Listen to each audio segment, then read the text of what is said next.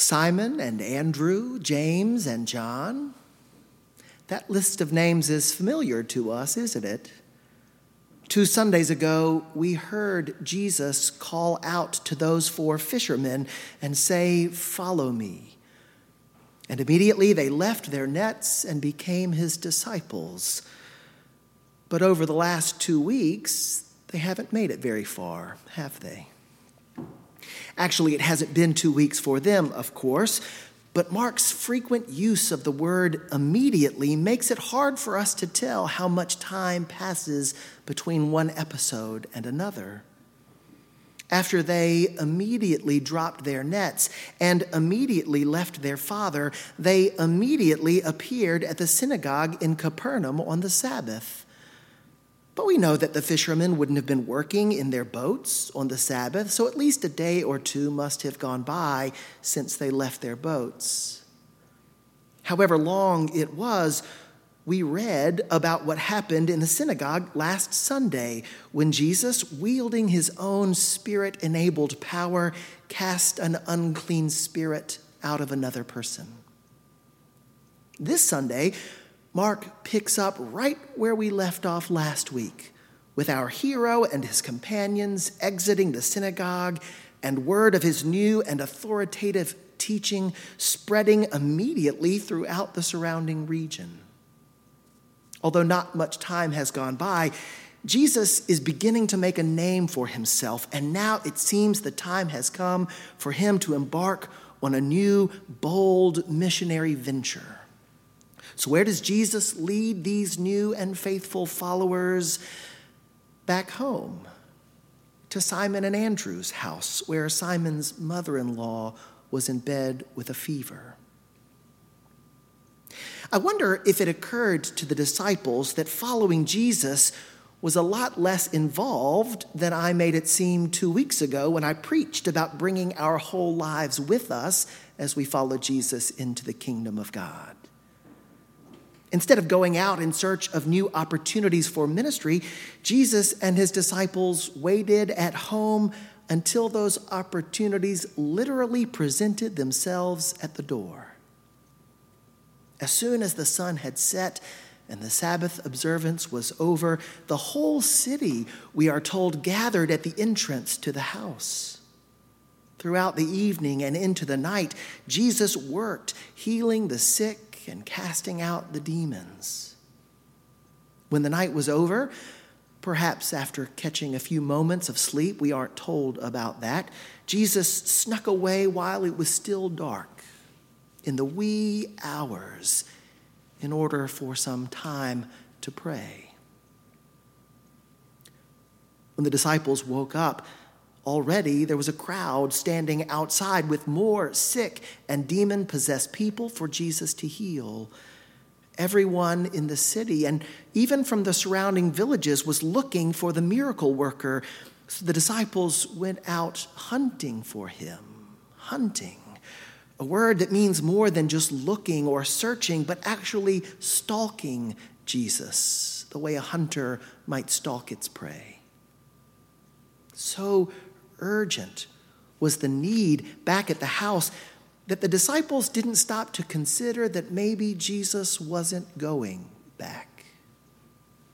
It didn't occur to them that the size of the crowd and the fruitfulness of the ministry that was taking place at their doorstep, that didn't really matter to Jesus at all. Jesus was focused on something else.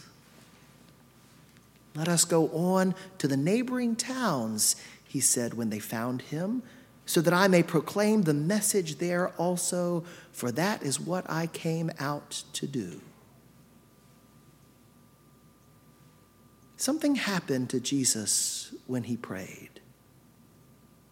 We don't know what he said or what God said in reply, but that time of prayer became a turning point, a moment of transition from the first chapter of Jesus' ministry into the next.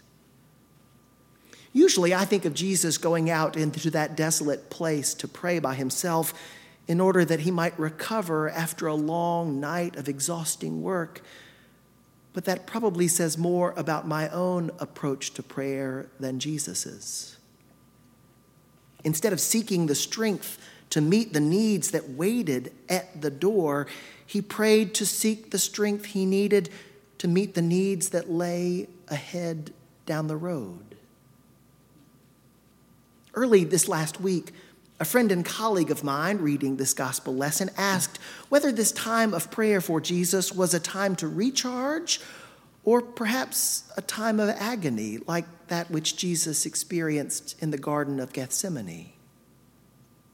His question led me to discover that there are only 3 moments in Mark's gospel account when Jesus stops to pray. This is the first, when he goes out early in the morning in order to pray before taking the message of God's kingdom to new places. The second comes in Mark chapter 6, when after feeding the 5,000 and sending the disciples across the sea to Bethsaida, Jesus goes up on the mountain to pray by himself. When he finishes praying, he looks and sees the disciples struggling to make their way across the lake, so he walks out on the sea to find them. The third and final moment comes in Mark 14, after the Last Supper, when Jesus takes his disciples to Gethsemane, where he prays before being arrested by the religious authorities. Each time Jesus prays, he does so not in response to what has happened, but in anticipation of the challenges that lie ahead. Is that how we pray? Is that how we think of ministry? For Jesus, the success of his ministry was never measured in terms of diseases cured and demons cast out. If that were his focus, he never would have needed to leave Capernaum, where he and his disciples had a place to sleep, family and friends to care for them, and a synagogue ready to hear him preach at any time. Instead, during that time of prayer, Jesus remembered that the fruit of his ministry would always be ahead of him, somewhere down the road, wherever it was that God would lead him. What about us? What do we think of as the measure of success in our ministry? Is it meals served and evictions prevented? Is it classes taught and prayers offered? Is it anthems sung and sermons preached? We are really good at what we do right here. We are a successful church. Our ministries help meet the needs of our parishioners and the needs of the wider community. But what if following Jesus means doing more than that? What if being faithful means leaving those successes behind and proclaiming the good news of God's kingdom to people who haven't found their way to our door yet? This isn't an easy time to be trying something new. We can't even do the things we're good at right now. How in the world are we going to pick up and move on to new opportunities that we haven't even tried yet? What if our efforts aren't successful? What if we run into trouble or meet opposition along the way? Why not just stay put and focus on doing all the things we know how to do so well? Because following Jesus into the kingdom of God may start with the successes that we know, but he always leads us beyond them into new opportunities for proclaiming the good news of God's reign. We did not become followers of Jesus in order to stay put and wait for the kingdom to come and find us. We answered Jesus' call because we believe that we find the kingdom by following Jesus into the fullness of God's reign. I don't know what is next for us. I don't know what is waiting down the road.